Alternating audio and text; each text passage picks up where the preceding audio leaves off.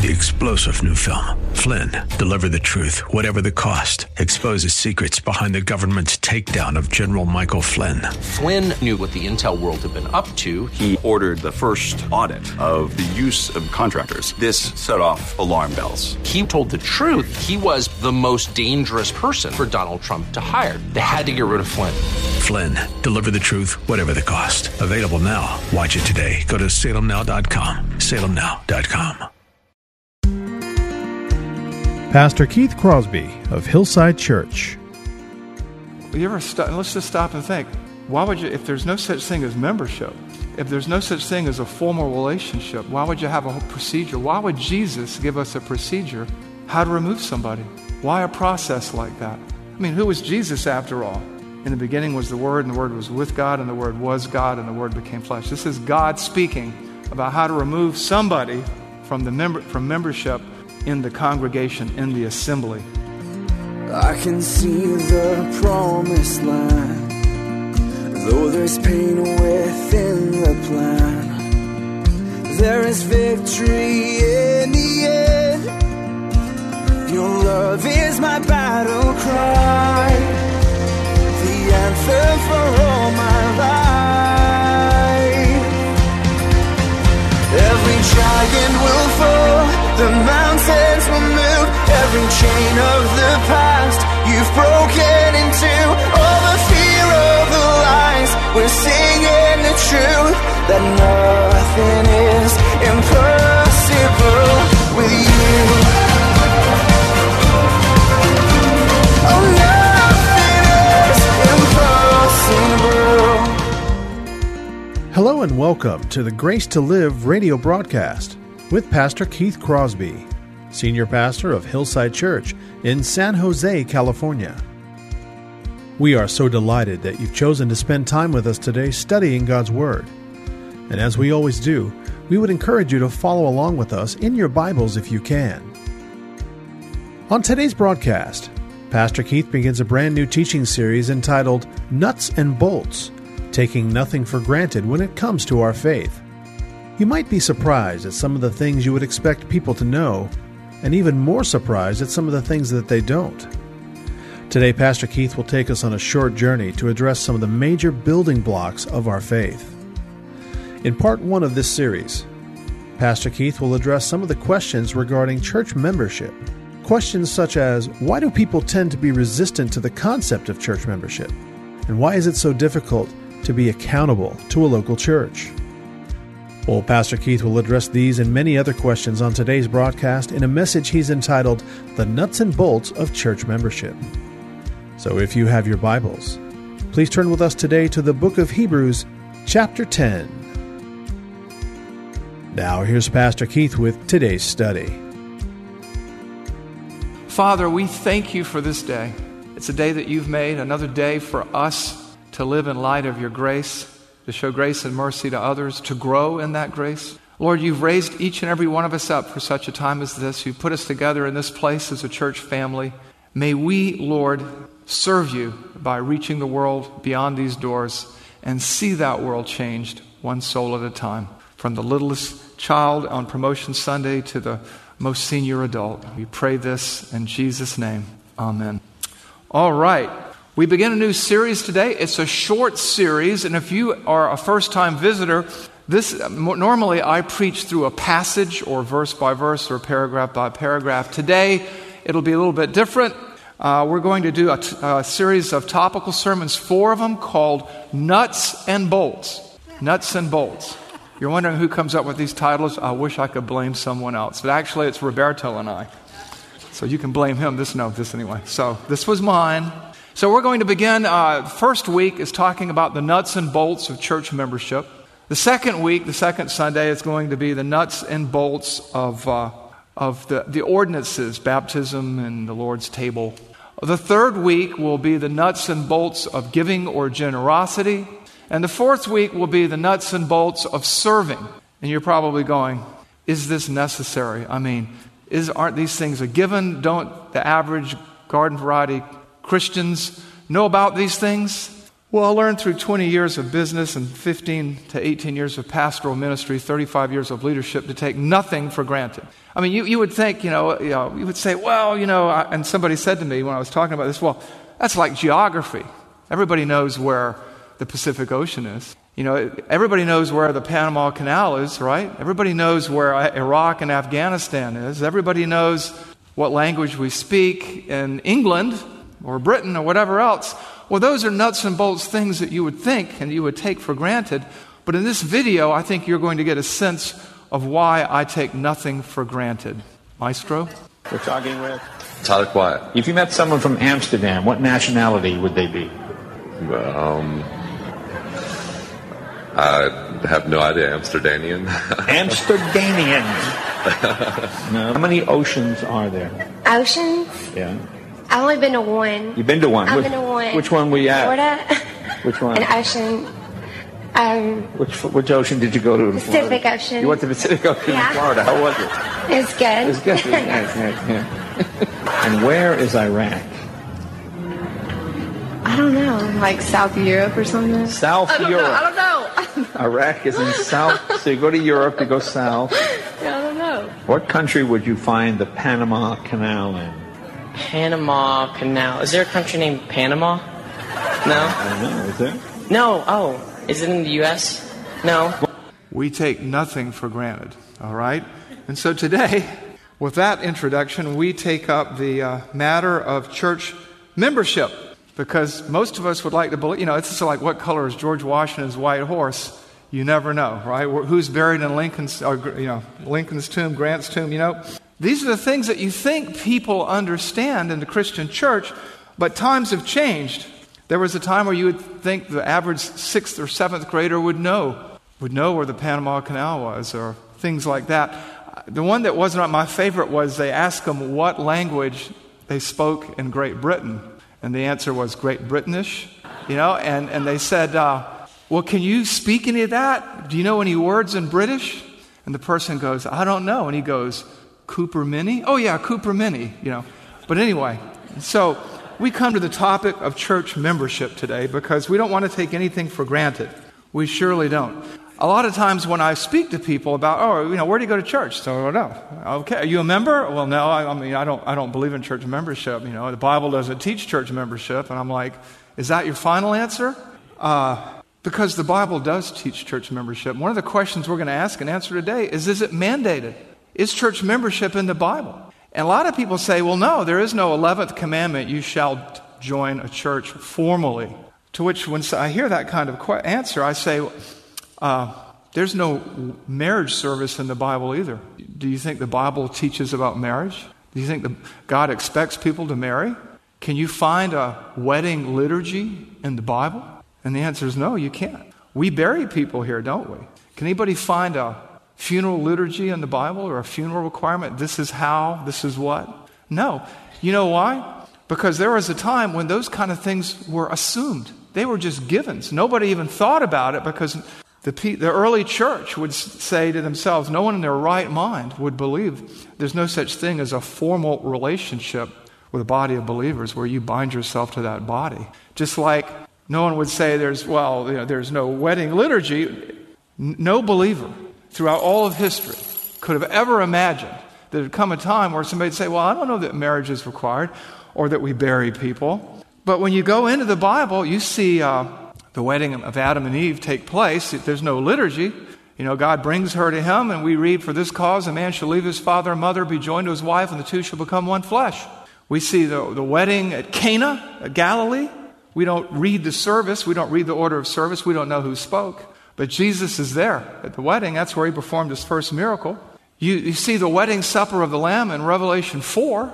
So no one would ever say, well, there's no such thing as a wedding service. Marriage isn't really required. Those things were just given because no one could imagine that anybody would not understand that. The same is true of church membership. There was a time where the idea of not being a member formally bound in a covenant relationship to a local church would have been inconceivable. But as people become less literate in geography, they also become less literate in the Word of God, and they understand the will of God and the way of God less and less. You know, there used to be an old commercial that a mind is a terrible thing to waste. And so is a ministry. We want to be clear about what God's expectations of us. That's why we read the Bible. And when you read the Bible, what you see so clearly is that church membership is a given. It doesn't have to be taught as the 11th or 12th or 13th commandment, because it should be, as we read the Word of God, as somebody once said to me jokingly, intuitively obvious to the casual observer that people enter into a formal, lasting relationship with a local church just like they enter into a formal, lasting relationship with a spouse. The Bible is all about commitment in many ways and at all kinds of levels. So today we come to the nuts and bolts of church membership. The basis of that is Hebrews 10:24 and 25 and other texts. We're going to work through different parts of the Bible, but let me just read for you, and it's not going to be up here, I don't think. Hebrews 10:24 and 25. Let us consider how to stir one another up to love and to good works, not neglecting to meet together as the habit of some, but encouraging one another, all the more as you see the day drawing near. What you have there is the mandate to attend a local church, to attend a local gathering of worshipers.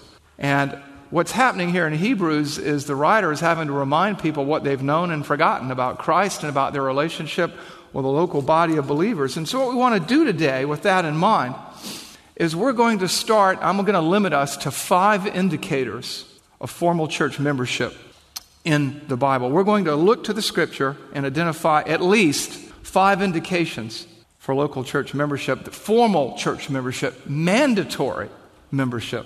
Now, I know it's popular today because some of us grew up in the 60s and the 70s, and now we're in the postmodern 21st century where people don't like authority and they don't like responsibility and they don't like commitments and accountability, but that's more of a sin issue than it is a biblical one. And so today what I'm going to do is just walk you through the Bible in different parts, and we're going to see at least 5 indicators of church membership. All right? So the first indicator is what I call the common sense indicator. The common sense indicator.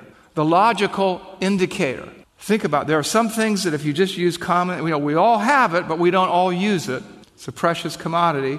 Same thing, we're logical creatures, right? We're created in the image and likeness of God. If we use logic, if we use common sense, it will begin to dawn on us, to occur to us, that membership is taught in the Bible, is assumed, is a given.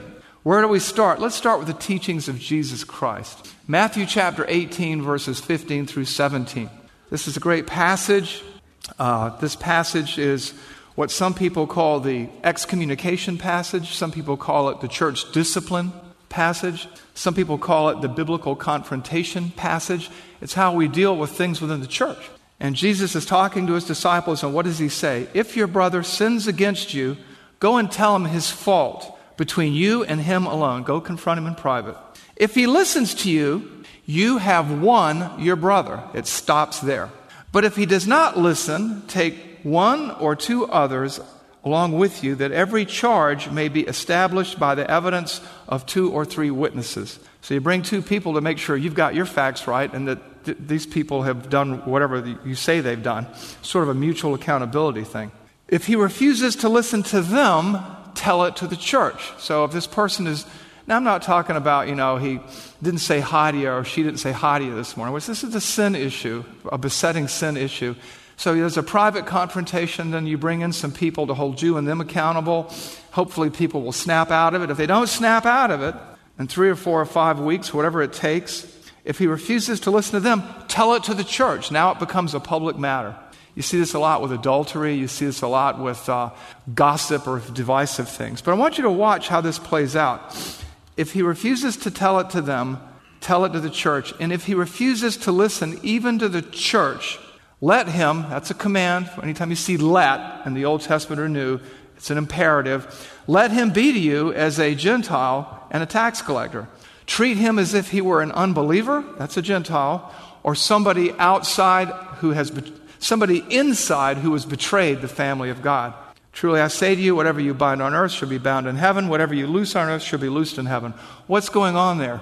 We have a procedure, we have a process for the removal of a member from the local church. We have a process. We have multiple opportunities. You've heard of the 3-strike rule. This is the 4-strike rule. It's a procedure. It's a membership revocation procedure. You ever let's just stop and think. Why would you, if there's no such thing as membership, if there's no such thing as a formal relationship, why would you have a whole procedure? Why would Jesus give us a procedure how to remove somebody? Why a process like that? I mean, who was Jesus after all? In the beginning was the Word, and the Word was with God, and the Word was God, and the Word became flesh. This is God speaking about how to remove somebody from membership in the congregation, in the assembly. Jesus Christ gave this procedure anticipating the coming creation of the New Testament church. And he uses the word church here, by the way, and not synagogue. So we know what he's talking about. And he's giving us a membership revocation procedure. Now, do we find anything like this anywhere else in the New Testament? Well, you find it all over the New Testament. You find it in 1st and 2nd Thessalonians. You find it in Titus 3, 10 and 11. But one of the clearest, most, to me, frightening, heartbreaking examples is in 1 Corinthians 5, 1 through 5. Let's take a look at it. 1 Corinthians 5, 1 through 5. Let me set this up for you. Paul is explaining nuts and bolts to the unruly and raucous church at Corinth. And he's explaining to them how things work because they've sort of lost their way. It's kind of funny, people say, I want to be like the first century church. Which one? Galatia? Corinth? Laodicea? But look what he's saying here. It is actually reported that there is sexual immorality among you, and of a kind that is not tolerated even among the pagans. For a man has his father's wife, and you are arrogant. Ought you not rather to mourn? So this guy is coming to church, and they're like letting it happen, because after all, who are they to judge? But look what Paul says. Let him who has done this be removed from among you. For though absent in body, I am present in spirit, and as if present, I have already pronounced judgment on the one who did such a thing. Now watch this. This is what they used to call in the Brethren movement a solemn assembly. When you are assembled in the name of the Lord Jesus, and my Spirit is present, and with the power of the Lord Jesus, you are to deliver this man to Satan for the destruction of the flesh, so that his spirit may be saved in the day of the Lord. What goes on here? It's really a continuation of what Jesus taught in Matthew 18. Remove him. Remove him. Elsewhere it says, take the factious or divisive man and warn him once or twice and remove him from among you. What we have in the New Testament are removal procedures from membership. People are removed from the fellowship. They are expelled. Now, expelled from what? If there is no such thing as formal church membership, if there is no idea like accountability within the local church, who's getting removed and who's removing them? Doesn't make sense. But for them, it was a given. For them, it was a given. It was what we would say today, a no-brainer. They could not imagine not being bound together to one another as comrades in arms and as brothers and sisters in ministry as part of a particular church family, whether it was in Thessalonica, whether it was in Corinth, whether it was in Crete, that's where Titus was written to, or Ephesus, where 1 Timothy is written. So I want you to think about this. And now you're probably saying, yeah, but did they have all these forms? No, they didn't.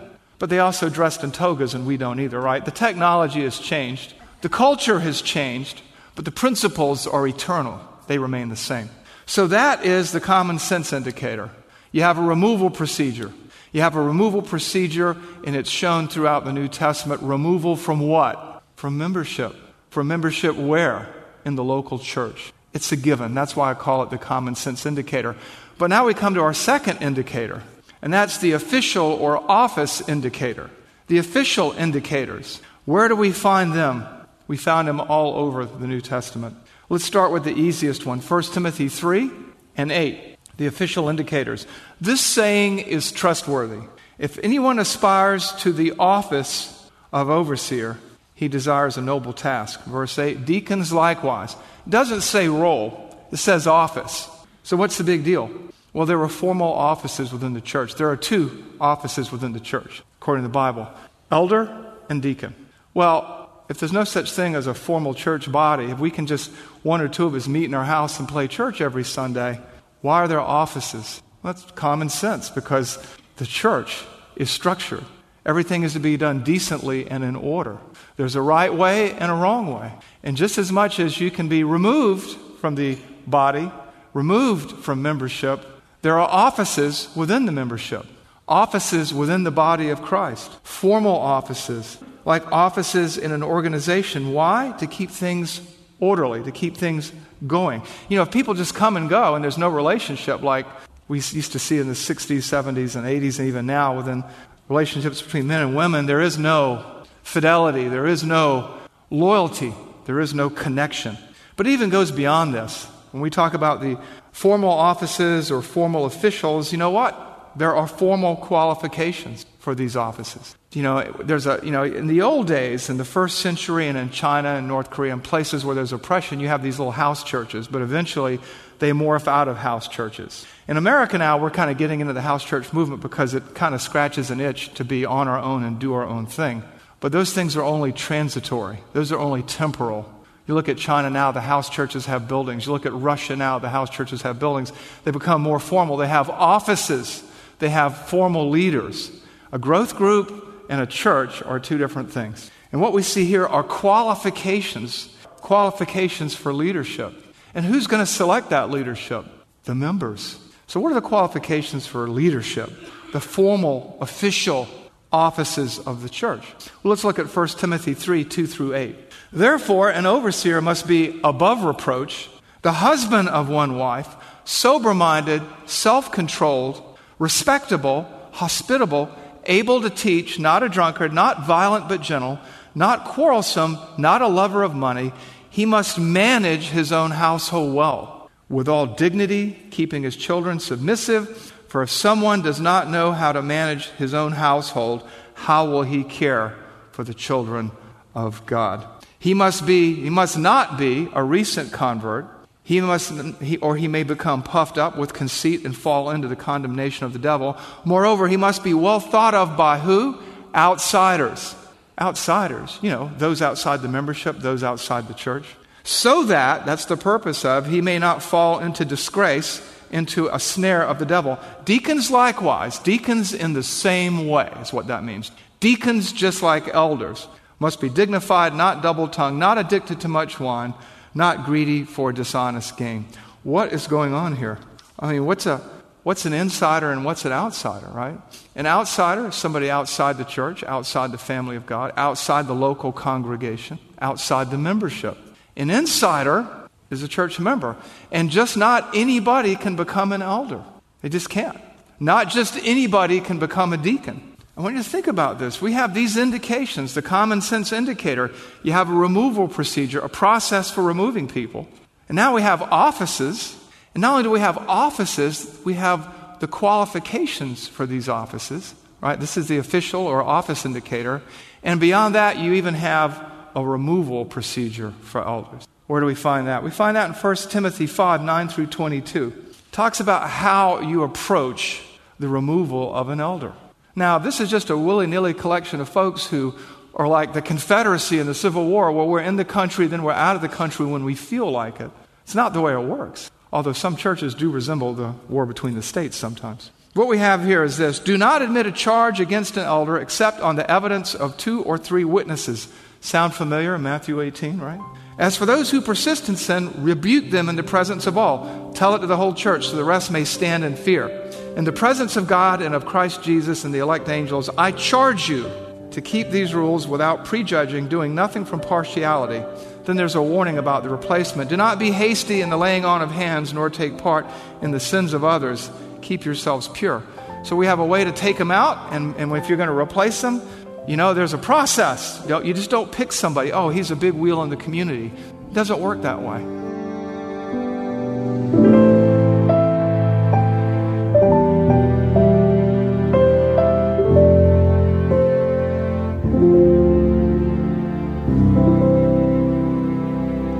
Pastor Keith Crosby on today's edition of Grace to Live. We are so blessed that you've chosen to spend time with us today studying God's Word.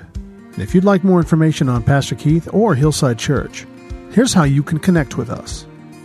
Our mailing address is 545 Hillsdale Avenue in San Jose, California, 95136. The church office telephone line is area code 408-269-4782. And you can connect with us on our website, which is gracetoliveradio.org. There you can check out archived messages of past sermons and also listen to Pastor Keith's weekly blog.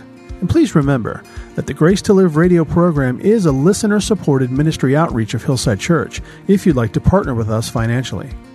Again, all of these things are available to you on our website, gracetoliveradio.org. Also, I'd like to remind you that Pastor Keith and the staff here at Hillside always look forward to hearing from you. So if you'd like to drop us a note, you can email us here at keith@hillside.org. Well, we hope that you'll join us again next time for Grace to Live. But until then, I'm your host, Kevin Reeves, and on behalf of Pastor Keith and everyone here at Hillside Church, it is our prayer that the Lord will richly bless you. And thanks for listening. Every giant will fall, the mountains will move, every chain of the past you've broken into. All the fear, all the lies, we're seeing the truth, that nothing is impossible with you. Oh, nothing is impossible.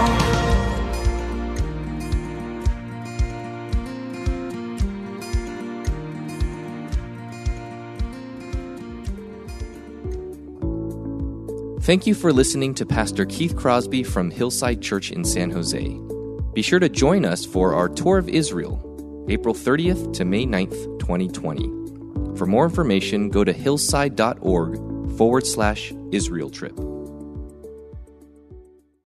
3-star General Michael J. Flynn, head of the Pentagon Intelligence Agency, knew all the government's dirty secrets. He was one of the most respected generals in the military. Flynn knew what the intel world had been up to. He understood its funding. He ordered the first audit of the use of contractors. This set off alarm bells. The explosive new documentary, Flynn, Deliver the Truth, Whatever the Cost, uncovers the facts behind this scandal. Flynn told the truth. He was the most dangerous person for Donald Trump to hire. I find out the worst enemy that I'm going to face in my life is right here in America. They took my assessment and they wanted me to change it. And I was like, I'm not changing it. They had to get rid of Flynn. With in-depth interviews, archival footage, and never-before-seen personal records of the man behind the headlines. I just felt like I was drowning. Flynn, Deliver the Truth, Whatever the Cost. Available now. Watch it today. Go to salemnow.com. salemnow.com.